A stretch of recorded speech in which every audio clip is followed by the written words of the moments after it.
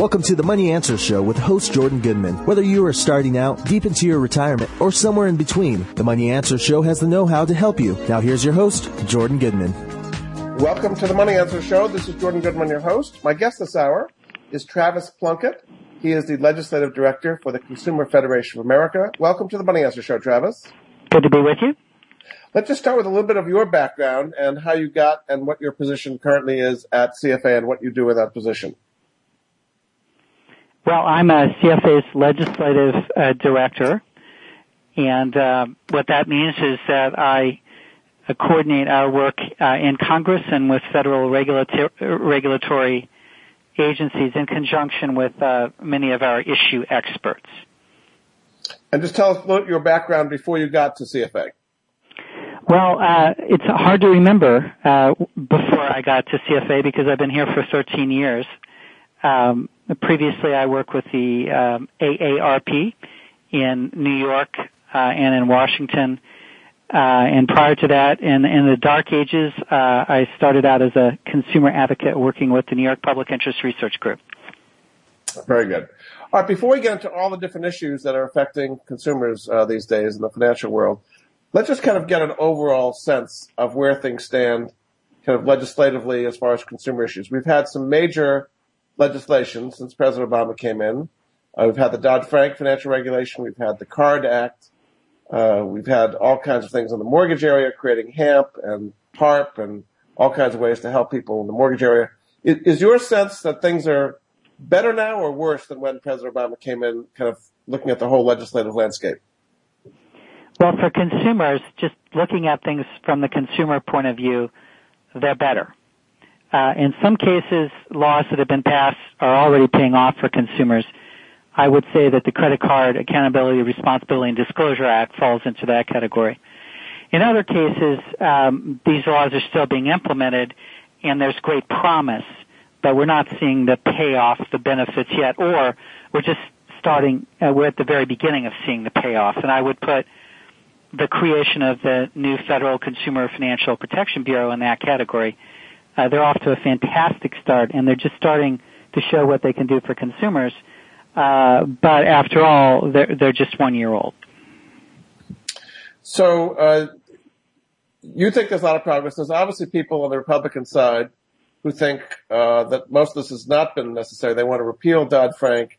They want to defund the Consumer Financial Protection Bureau. They think this is all a bunch of new regulations that's adding cost to business and making it worse for consumers and raising fees and restricting credit. What is your response to people who say all this has been a total regulatory overreach? Well, you know, the debate in Washington, as it is on many topics, is very polarized. You get a lot of people talking past each other. But from a consumer point of view, what we've learned through the economic crisis in 2008 and then the fallout that followed that, the recession, and the many problems that consumers were having with subprime mortgages and other mortgage loans and credit cards is this. I'm not going to, use the sort of polarized language of Washington. Regulation that's reasonable and fair-minded is absolutely necessary to protect consumers and the larger economy from problems. Now, it is possible to go too far, but the truth is that in financial regulation in the last 30 years, that hasn't been the problem. Congress and the regulatory agencies haven't gone too far. The problem has been that they basically didn't do their job. They let subprime mortgage lending get out of control to the point where it affected the housing market and helped cause the recession. They let credit card problems that my organization was drawing attention to starting in the mid-1990s, get out of control to the point where millions of Americans were facing practices that were just abusive. And finally, Congress acted in a very bipartisan way to stop these abuses. So what do we have now with credit cards? We have a marketplace that, here's a Washington term, it's more transparent What that means for consumers is it's easier to tell what they're going to charge you and when and how. We have a marketplace that's fair. People are not getting hit with unjustified, sudden, sharp interest rate increases for no apparent reason. And it appears to be working well, not just for consumers who are complaining less about their credit cards, but also for credit card companies who, although their profits declined in the wake of the recession and the Card Act, are now starting to do pretty well financially. And some are even talking about how the new rules are better for consumers. So in general, it's been a positive thing. Now, there hasn't been much in the last year or so as far as new regulations have come along, as far as new laws that have come along. It's mostly implementing the laws that were passed in 2009 and 2010. Is that right? Yeah, that's right. And that, I think, is going to continue no matter who's in charge of the House or the Senate, whether it's Republicans or Democrats or the presidency for that matter. There may well be some efforts to repeal certain parts of the Dodd-Frank financial reform law. But I think in general we're entering a period where there will be fairly modest adjustments to the laws and the rules. A lot of implementation of those new laws and rules, and some time for financial services companies to figure out, what's expected of them under the new laws and rules, and a period of stability, hopefully, for consumers. Good protections and stability. If the Consumer Financial Protection Bureau does its job, that will be the outcome for consumers. So are there some, we're going to talk a lot about regulatory changes in various areas of personal finance and consumer finance, but are there some major legislative initiatives that CFA has, laws that you still think need to be passed to protect consumers in various ways that have not been done? Well, as always, we are supporting legislation to help improve things for consumers in the financial services marketplace. Representative Carolyn Maloney, for example, has legislation in dealing with so-called overdraft loans. But, we've got one party controlling the House and one party controlling the Senate. And so this year and probably next year and the year after, passage of legislation is unlikely. The main changes for consumers will involve implementing the laws that have recently been enacted and new improvements brought on by the Consumer Financial Protection Bureau. If the Republicans were to get elected, both take the presidency, let's say they take the House and the Senate and the presidency, could they repeal Dodd-Frank and the Card Act and some of these things? I mean, is it even possible to repeal these things and bring the clock back to where it was before those laws were enacted? Well, nobody's talking about repealing the Card Act. It's very popular with consumers, and it had pretty broad bipartisan support in Congress. It passed the Senate, for example, 90-5. Not too many bills passed the Senate 90-5.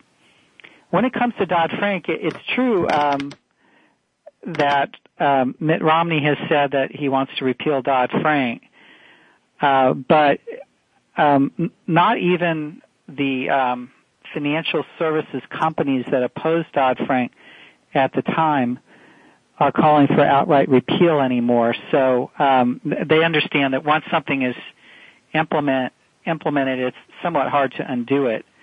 So despite Mitt Romney's rhetoric, I would be surprised if we saw wholesale efforts to repeal Dodd-Frank. What we probably will see are targeted efforts to roll back, for example, some of the powers and authority of the CFPB. And can they do it not even with legislation, but just defunding? Is that a way of kind of taking away the power of agencies, just not giving them the funds they need to do their jobs? Well, they'd have to go through an extra step before they did that because, for example, the Consumer Financial Protection Bureau is not funded through congressional appropriations. But that is one of the changes that Republicans in Congress say they want. They want the ability to appropriate to, determine how much money the CFPB is getting. And then where they don't like the direction of the CFPB, they want the ability to revoke funds.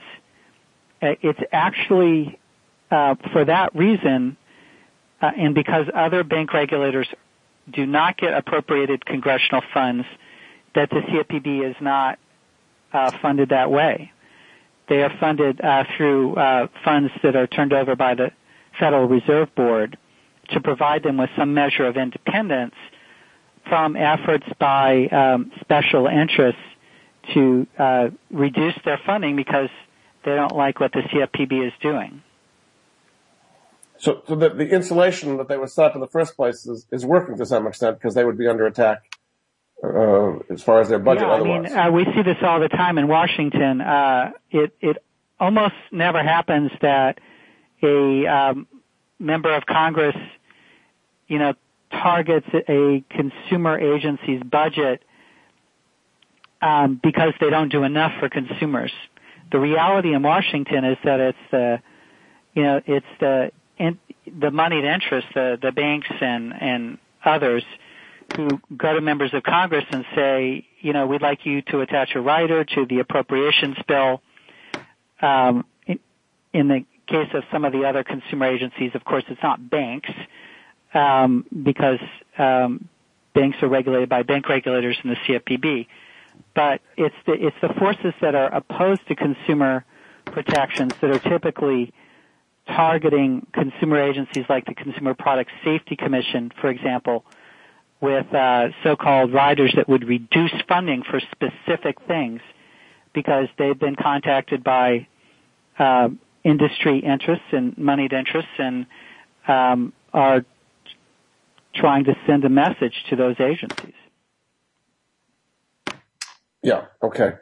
All right, we're going to get into a whole bunch of specific issues. We're going to talk about arbitration and payday lending, the whole mortgage market, overdraft lending, the consumer credit reporting, all kinds of other issues in our next segment. And so we'll be back after this. My guest this hour is Travis Plunkett. He is Legislative Director at the Consumer Federation of America. This is Jordan Goodman of the Money Answer Show, and we'll be back after this.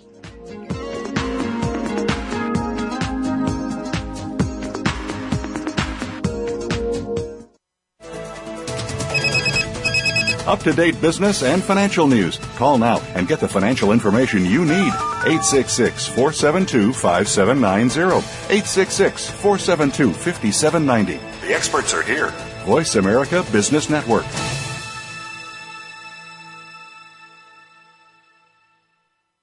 Go behind the scenes of what you see, hear, and read on the news. Learn the ins and outs of public relations on Stars of PR with Cindy R. every Thursday at 7 a.m. Pacific Time. Cindy Rakowitz is a Clio Award winner and is the co-founder of BR Public Relations, who wants to share her PR experiences and knowledge with you. Learn how to handle a crisis, deal with celebrities, and become a terrific PR executive. Listen to The Stars of PR with Cindy R. every Thursday at 7 a.m. Pacific Time, 10 a.m. Eastern Time on the Voice America Variety Channel. Do you want to know what's really going on these days? Well, Capital Thinking takes you inside the worlds of policy, politics, law, and business. What happens in Washington, on Wall Street, and in our nation's legal system impacts your business every day.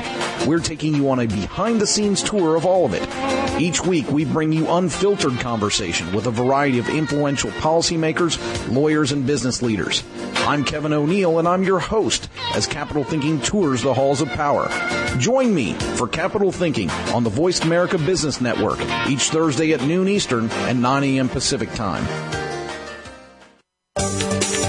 From the boardroom to you, Voice America Business Network. You've been listening to the Money Answer Show with Jordan Goodman. If you have a question for Jordan or his guest, please call us now at 866-472-5790. That's 866-472-5790. Now back to Jordan. Welcome back to the Money Answer Show. This is Jordan Goodman, your host. My guest this hour is Travis Plunkett. He is the Legislative Director at the Consumer Federation of America. Welcome back to the show, Travis. Good to be back. It's been about a year since the Consumer Financial Protection Bureau was set up as part of the Dodd-Frank regulations. Why don't you just briefly go over some of the major accomplishments that they've had in the last year, and then we'll go into some areas you think they could improve on in the future. Well, first, good news for consumers. There's one agency now, or one federal agency dealing with financial consumer problems. Used to be 5. But most of the authority for enforcing financial consumer laws like the Truth in Lending Act has been taken away from those other agencies and given to the Consumer Financial Protection Bureau. This was not a case of Congress layering on, a new bureaucracy. They actually took authority away from other agencies. So in the last year, one of the things they've been doing is just getting going, hiring staff. They have close to 1,000 staff now, and they're really starting to show their impact. For example, they've set up a new complaint handling system dealing with problems with mortgages, student loans, bank accounts, car loans, and credit cards. And they're starting to do something no federal agency outside of the Consumer Product Safety Commission has done, which is make available to the public complaints filed by consumers like you get on other websites. They check these complaints out to make sure that they're issued, that real people made them, that they're not fake. Yeah. And then starting with credit cards, they've started to make available a complaint database so consumers can not only have their complaints investigated, but they can also compare companies based on the complaints they're getting and the types of complaints they're getting. So that is virtually unprecedented for a federal agency. I think what the CFPB is trying to do is be a modern agency, not a stodgy agency that doesn't really affect consumers. They've issued their first new rule that they were required to issue for under the Dodd-Frank Act for people who send money to their families in other countries. These are called remittances, just to make sure that people are being told what the costs are of sending these remittances and that they're getting an accurate cost estimate. Is that because they were very high fees being charged for money transfers overseas? Yeah, there were lots and lots of complaints of essentially rip-offs, people being charged a lot more than they were told they would be charged for sending money overseas. So it doesn't change that. It just has to be notified that you're getting charged. It doesn't put any kind of caps on what people can be charged for money transfers. Is that right? Correct. But often in Washington, they just think say that if you make an estimate, it has to be an accurate estimate.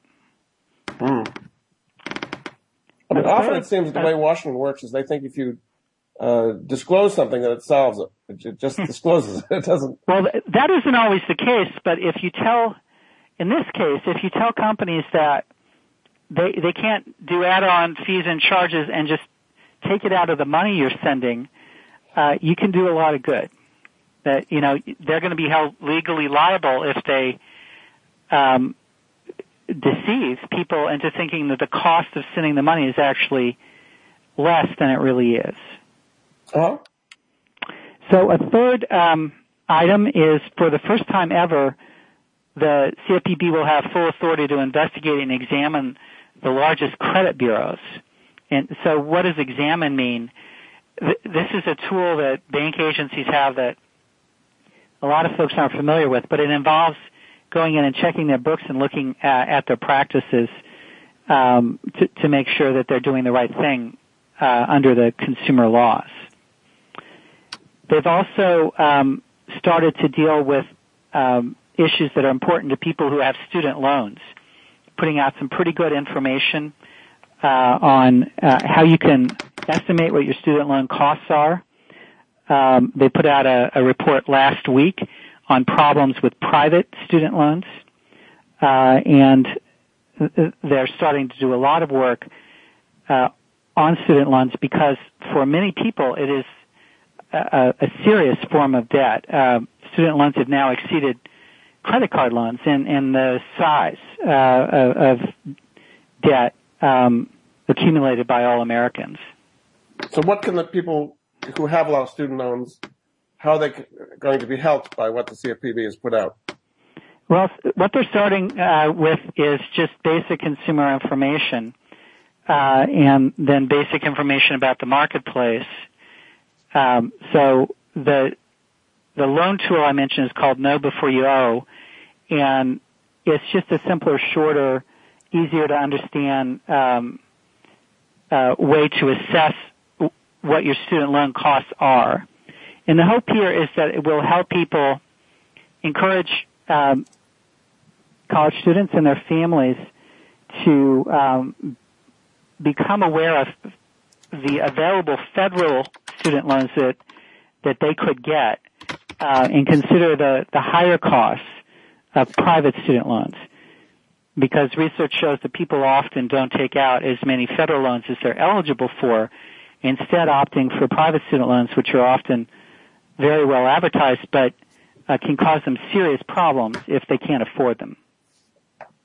So again, it's kind of in the disclosure area. It's not affecting interest rates or anything like that. Well, I think the theme here is that in the beginning they focused more on disclosure. For one thing, that's easier to do quickly. I think over time that will change. They, for example, initiated their first enforcement action against Capital One a little over a week ago, and they fined them over $200 million and assessed a penalty, combined penalty from the CFPB and another federal agency of $60 million. And so it takes time to do that kind of investigation. It took them about a year. But they are starting to get to substantive protections and enforcement of existing law. The investigation I mentioned was because Capital One was not accurately giving people information about so-called add-on products. Credit protection that protects you if you have to buy it, but if you can't pay your credit card bill, then credit protection is supposed to pay it, at least in part. And they were also adding on credit monitoring products that monitor your credit report. What the CFPB found was that they were being deceptive about what the costs were. In some cases, they were being fraudulent and actually charging people for these products even though they never approved it. So this has been a serious problem, actually, in a number of respects for years, and the fact that the CFPB launched this as their first enforcement action is a sign that they really are getting serious about real abuses in the marketplace. What has been the industry reaction so far to the CFPB's both rules and enforcement actions like this? Well, it's a good question. You might want to talk to various industry folks about it. My sense is that while there are some objections to specific actions they've taken, in general, the CFPB is getting good reviews from various parts of the financial services industry because they're very good at talking to all parties, listening well. I've heard a number of industry representatives say that this agency is actually more willing to listen to them, to their point of view, than other bank agencies, which in theory were friendlier to their interests. So they're getting good reviews for their openness and for being data-driven and fact-driven, and for not initiating sudden efforts without the kind of background research that needs to be done. On the other hand, they're getting good reviews from people like me because they're moving pretty strongly to start to protect consumers. So that's a hard achievement to get both plaudits from both the consumer and the industry side. But they appear to be doing it pretty well. Great. All right, well, now let's get into some of the specific issues that are kind of going forward. You still need to be changed. The first one is arbitration.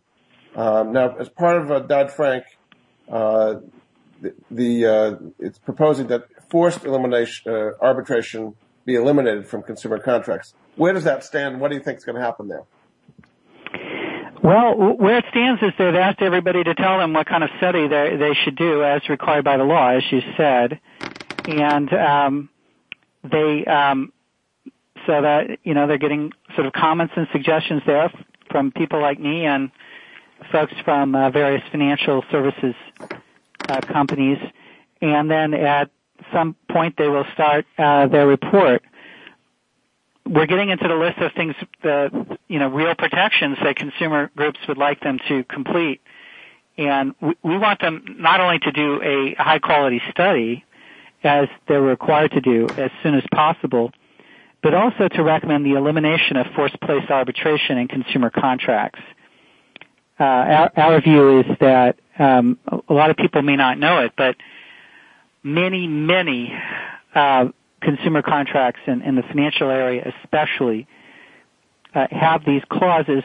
Most people almost never see them. They're often buried in the fine print at the end of the agreements you get, for example, when you get a credit card. What they say, though, is that you are bound. You cannot take any problem you have into private litigation to an attorney to sue for relief. Rather, what you have to do is you have to go to a so-called arbitration firm paid for usually by the company in question who deals with the third-party firm often deals with this company on many arbitration cases, and you have to go through arbitration first. So this isn't a choice. I mean, we're all for giving people a choice of arbitration. This is called binding mandatory arbitration. What has been the result so far of these arbitrations? Do most of them go the industry's way, or have the rulings been kind of even? Most do go industry's way. Not surprising, given that there's an inherent conflict of interest, really, because these arbitration firms, some of which have gotten into serious trouble for this, are getting a lot of money from the people who they are supposed to evaluate in terms of their actions. So that's the first problem. The second problem, which is often doesn't get very much attention, is that there's a fair amount of evidence that people simply don't pursue their problems they have with various financial services companies because they're required to go through this extra step. So it's just too much work and too much time and effort and so on to do. That's what you're saying. Yeah. So what these binding mandatory arbitration clauses look like in terms of why these companies are requiring them is an effort to stop people from going to court, not a serious effort to resolve their problems. Very good. Okay, we're going to take a break. This is Jordan Goodman of the Money Answer Show. My guest this hour is Travis Plunkett. He's Legislative Director at the Consumer Federation of America. And when we come back, we'll talk about all kinds of other issues affecting consumers in the financial realm today. We'll be back after this.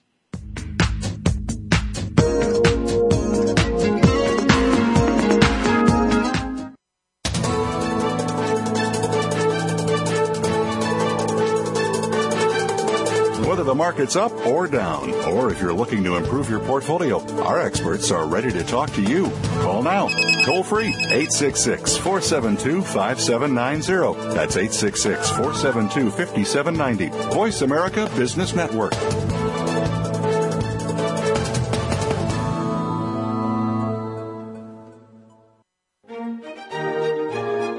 Join Patricia Raskin, the host of Positive Living on VoiceAmerica.com, Monday at 11 Pacific. This program brings you practical and inspiring principles for living a more authentic, engaging, and passionate life. Patricia's guests will give you a formula for connecting, giving, forgiving, and miraculous living. So tune in and call to Positive Living, Mondays at 11 Pacific Time, right here on VoiceAmerica.com. Today's business marketplace is becoming increasingly global thanks to technologies that didn't even exist a few short years ago. Your business might be a startup, or you might be one of the Global 500. Either way, you're probably looking at customers and competitors in faraway regions. Listen for Global Reach with host Tay Revez as she brings together experts, ideas, and listeners to help you anywhere in the world. Global Reach is broadcast every Thursday at 2 p.m. Eastern Time, 11 a.m. Pacific Time on the Voice America Business Channel.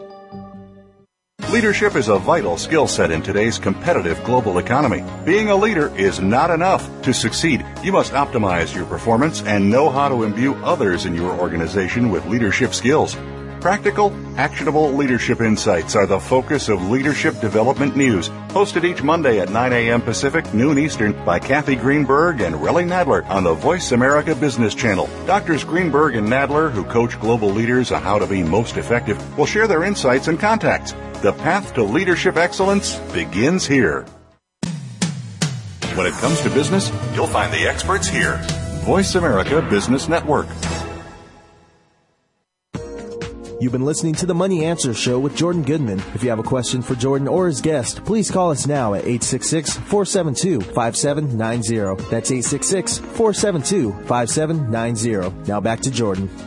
Welcome back to the Money Answer Show. This is Jordan Goodman, your host. My guest this hour is Travis Plunkett. He's Legislative Director of the Consumer Federation of America. Welcome back to the show, Travis. Good to be with you. Another big area of concern is payday lending. And banks have been charging enormous interest rates, so high that people just can't pay these things back. What are some of the abuses going on in payday lending now, and what are some of the proposed fixes for that before the CFPB?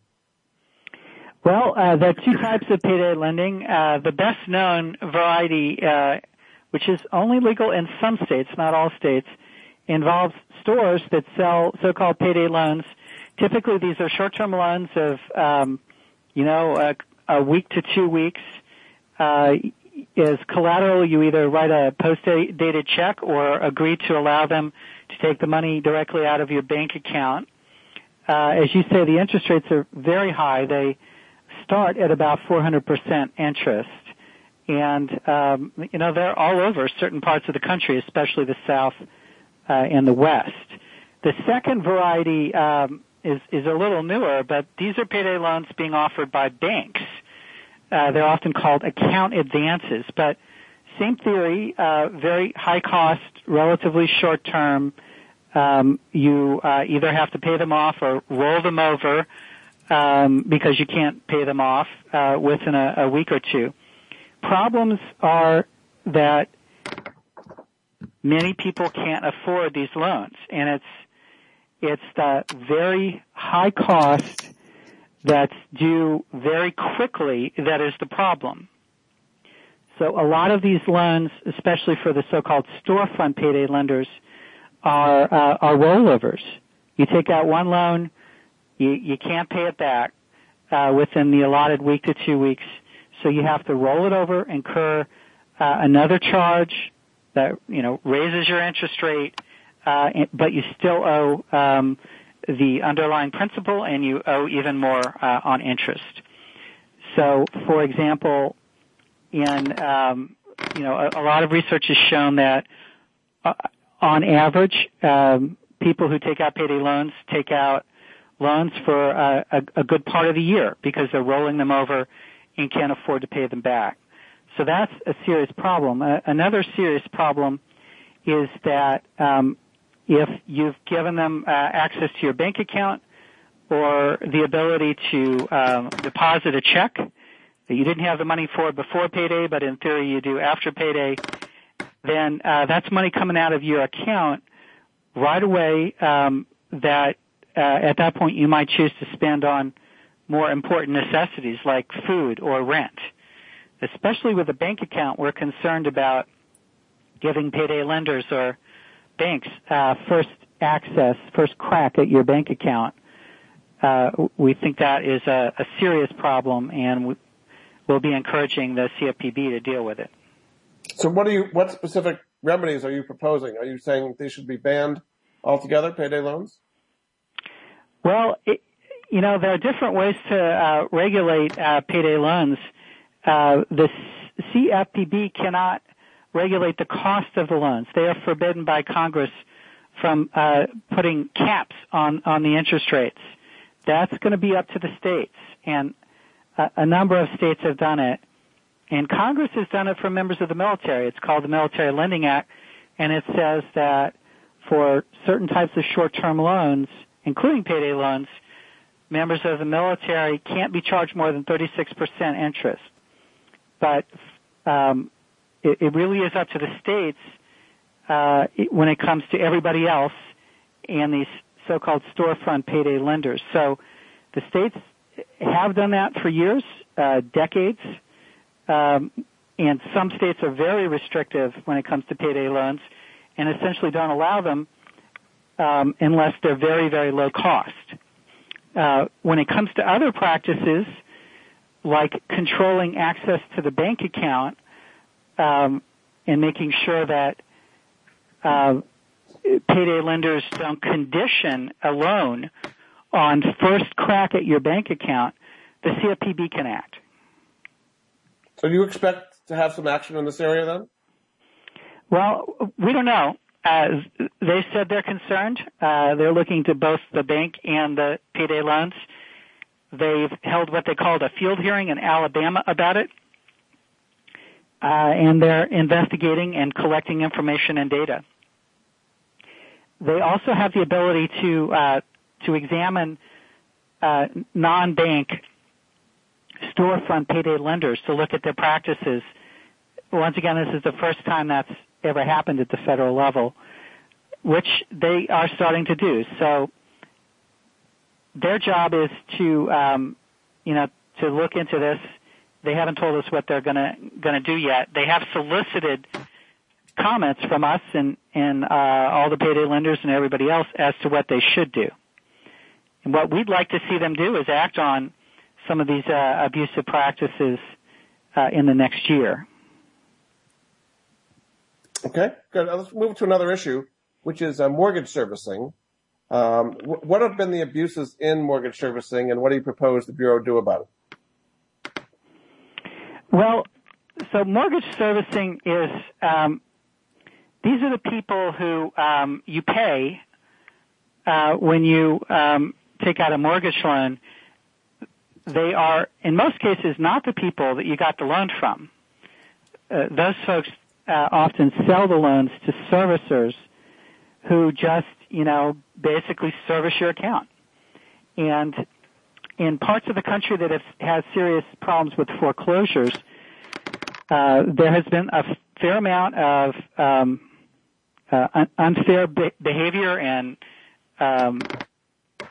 bad behavior by servicers, especially if the consumers got into mortgage trouble. There have been unfair, abusive, and deceptive practices.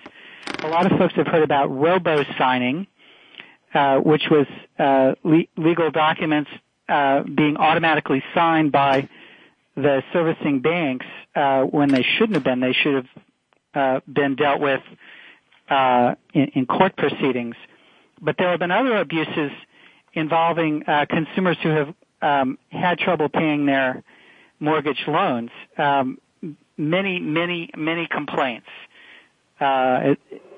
involving things like people not being told that they could qualify for programs to refinance their homes, paperwork being lost, companies foreclosing on your home when you're in the middle of a refinancing, or you've been told that you qualify for one of the government programs you mentioned earlier, like HAMP, to refinance your home at a lower rate so it's more affordable. And right now the CFPB is looking at these problems. They've said they're very, very serious, and they're working with other federal bank regulators to develop rules of the road to eliminate these abuses. And so what are you proposing that they do after they've done the study? What actions would you like them to take in the mortgage servicing area?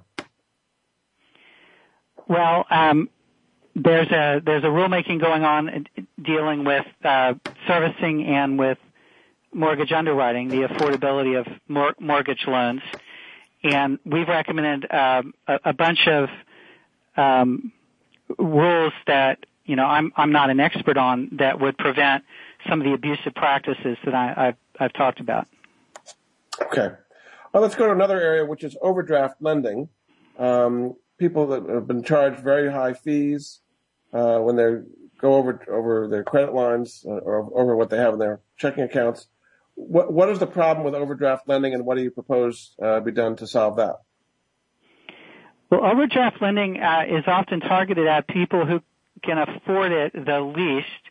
These are loans, very high-cost loans that are given when you overdraw your account. Sort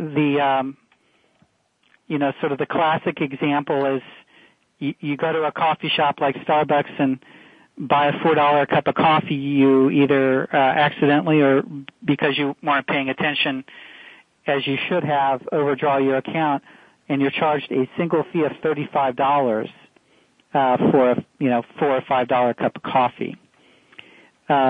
It's become a major source of income for banks of all sizes.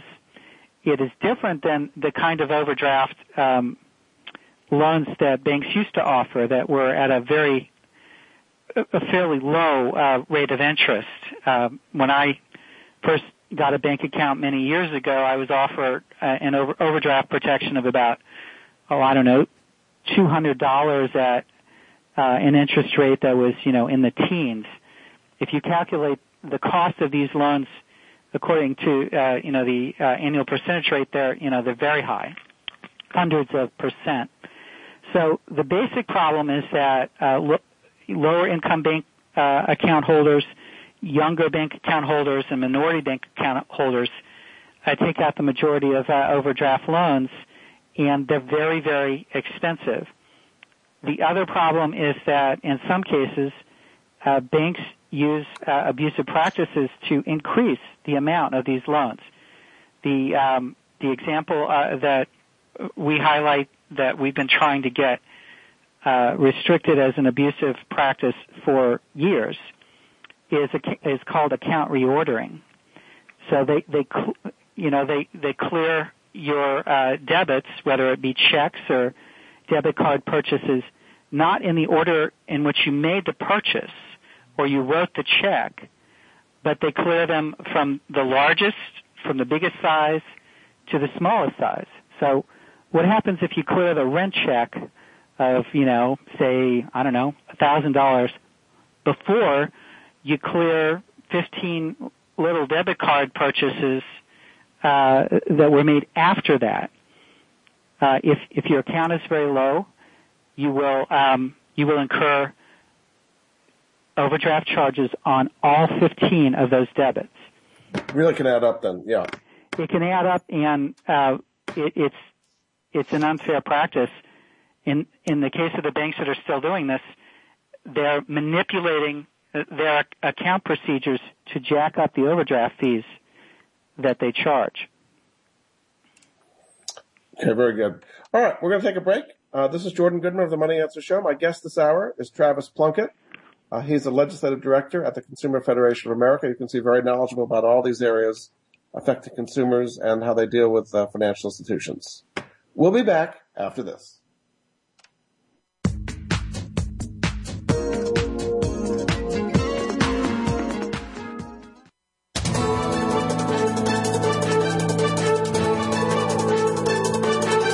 Whether the market's up or down, or if you're looking to improve your portfolio, our experts are ready to talk to you. Call now toll free 866-472-5790. That's 866-472-5790. Voice America Business Network.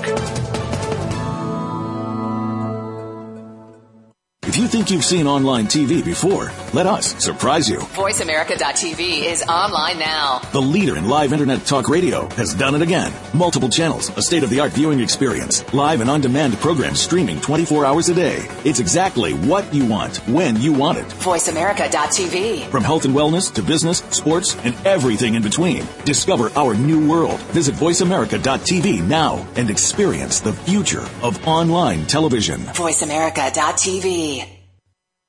It's all Arizona, all over the world. If you're a local Arizona high school sports fan, or if you're a transplanted fan somewhere else in the world, have we got a show for you. The first internet sports radio talk show focusing solely on high school sports is The Coach's Corner with Scott Lovely. Tune in to talk about your favorite teams, players, or coaches. It's 100% Arizona high school sports coverage and a little bit more. Tune in Mondays at 4 p.m. Pacific Time, 7 p.m. Eastern to the Voice America Sports Channel.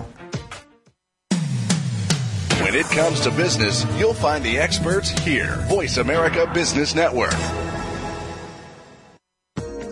You've been listening to the Money Answer Show with Jordan Goodman. If you have a question for Jordan or his guest, please call us now at 866-472-5790. That's 866-472-5790. Now back to Jordan. Welcome back to the Money Answer Show. This is Jordan Goodman, your host. My guest this hour is Travis Plunkett. He is the Legislative Director at the Consumer Federation of America. Welcome back to the show, Travis. Hello. Before we get back into some issues, just tell people about the website that CFA has and what kind of things they can find on that website. Well, our website is consumerfed.org. That's consumerfed.org. And there's a lot of information up on all the financial issues we're talking about, plus the other consumer issues that we follow, food safety, product safety, energy issues, etc. We have a lot of research reports, information on what Congress is doing or it's not, information on our upcoming events and conferences and things like that. And is there financial educational information on there about these issues as well? Yes, there is. In some cases, there are tips for consumers. Okay, very good. So, it's, again, consumerfed.org. People can take a look there. Okay, another area that is quite controversial is credit reporting and the credit reporting agencies. The big three, TransUnion, Equifax, and Experian, have a lot of control over people's lives they don't often understand. What is the problem with credit reporting agencies, and what do you expect to happen there? Well, there have been a number of long-standing problems, and they may have been exacerbated, by the recession, where so many people's creditworthiness has been badly affected. The long-standing problems are continued concerns about the accuracy of credit reports. That is, this is information that is collected essentially without your permission on your creditworthiness, how many credit accounts you have and whether you pay them on time.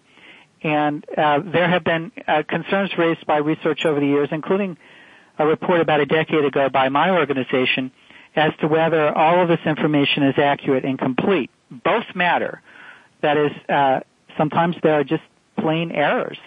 They get the wrong information or they mix it up with somebody else. But sometimes incomplete information, positive information, can hurt you as well. That is, if they leave off information about how you've been paying your bills on time, and your credit accounts in particular on time for many years, that could actually lower your creditworthiness and your credit score. So accuracy and completeness is one issue. Another issue is if you have a problem with accuracy and completeness, you're supposed to be able to resolve those problems quickly with the credit bureaus. And there have been many complaints over the years that the dispute resolution system the credit bureaus use is biased in favor of the credit furnishers, the people who give you credit. Now, there was the FACTA law passed a few years ago, which gave consumers rights to correct errors. Has that been effective? Well, it's helped in some ways. I worked on the Fair and Accurate Credit Transactions Law, and it, for example, allows you to get access to your credit report free from each of the three major credit bureaus once a year. It attempted to clean up problems with accuracy and completeness in the dispute resolution system, but it seems that there may need to be more action on both. So you're asking for regulatory rules or legislation needed in this area? Well, in this case, now that the Consumer Financial Protection Bureau has the authority to look at the practices of the credit bureaus, we'll be asking the CFPB to deal with it. So no legislation needed, you think? Not that we see at this point. Uh-huh.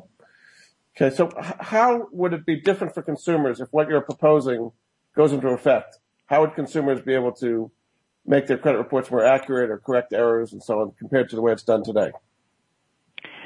Well, the short answer is by cleaning up the credit reports and making sure that they're more accurate and more complete, and by making sure that if you have a problem, if you have a dispute, it gets dealt with fast. I mean, I've heard complaints over the years from people who say that it can take a year or two for a false or erroneous piece of information on their credit report that's harming them to be removed. So the short answer is if the CFPB does its job well, the accuracy and completeness of credit reports is going to increase. And that means that people who deserve access to low-cost credit because they have a high credit score, but who have been harmed because of false or incomplete information, will do better. Very good. Okay, another area you're interested in is prepaid cards. What are some of the issues about prepaid cards, and what is the problem now, and how do you think it should be improved? Well, this is a fast-growing part of the financial services market, especially for people who are having a harder time affording their bank accounts. So what's a prepaid card? Sometimes they're called reloadable cards. It's not a credit card. You buy the card, you put a certain amount of money on the card, and then you use it not just to buy things, but in some cases to pay bills. Really as a substitute for a bank account in many cases. So huge part of the market that's growing very fast, and we want to provide the same level of protections that consumers have with prepaid cards as for what they have with credit cards. So if you have a dispute, there need to be federal rules to make sure that prepaid card issuers listen to you and fix the problem quickly. If the card's stolen, there need to be rules about what happens if somebody steals the card and uses the money on the card, as there are with credit cards, minimum liability requirements. And there also needs to be protection if the company that issues you the card goes insolvent through FDIC insurance, for example. And they need to forbid, this is a very big issue, they need to forbid companies from turning what is essentially a debit card, a prepaid card, into a credit card by allowing you to incur credit at very, very high costs. And they need to improve disclosures about what they charge for fees. So that's a long list. This is an unknown part of the financial services market to many people, but it's growing fast. And what is your outlook for changes in that area? Well, the CFPB is on top of it. They've asked for people to provide their suggestions. By people, I mean regular people too, not just consumer groups and financial companies, to provide their suggestions on what they should do. And I think there's a very good chance that in the next year the CFPB will act to provide some strong rules of the road for prepaid card companies to make sure that they provide consumers with good information, don't overcharge them, and the consumers are protected in a number of different ways. Very good. Thanks so much. My guest this hour has been Travis Plunkett, Legislative Director at the Consumer Federation of America.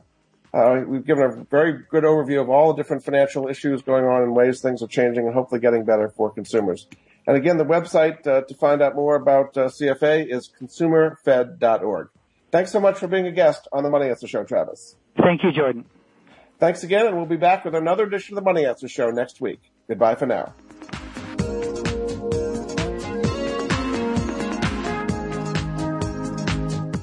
Thank you for joining Jordan Goodman and the Money Answer Show. If you have a question for Jordan, please visit his website at www.moneyanswers.com. And be sure to tune in every Monday at 12 p.m. Pacific Standard Time right here on Voice America Business. See you next